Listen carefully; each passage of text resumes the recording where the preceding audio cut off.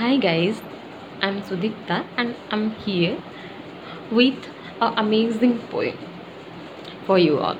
I hope you liked it. So, this poem is written by Veronica Soster and the poem is After a While.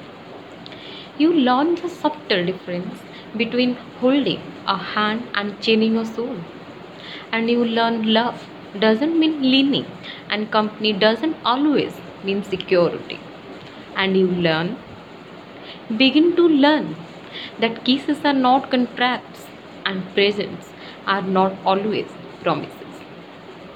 And you begin to accept your defeats with your head up and your eyes ahead with the grace of a woman, not the grief of a child.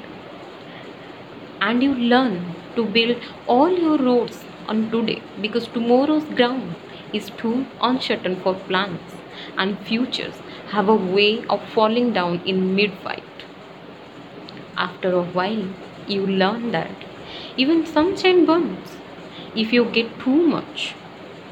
So you plant your own garden and decorate your own soul instead of waiting for someone to bring you flowers. And you learn that you really can endure, that you really are strong, and you really do have oath, and you learn and you learn. With every goodbye, you just learn. Thank you.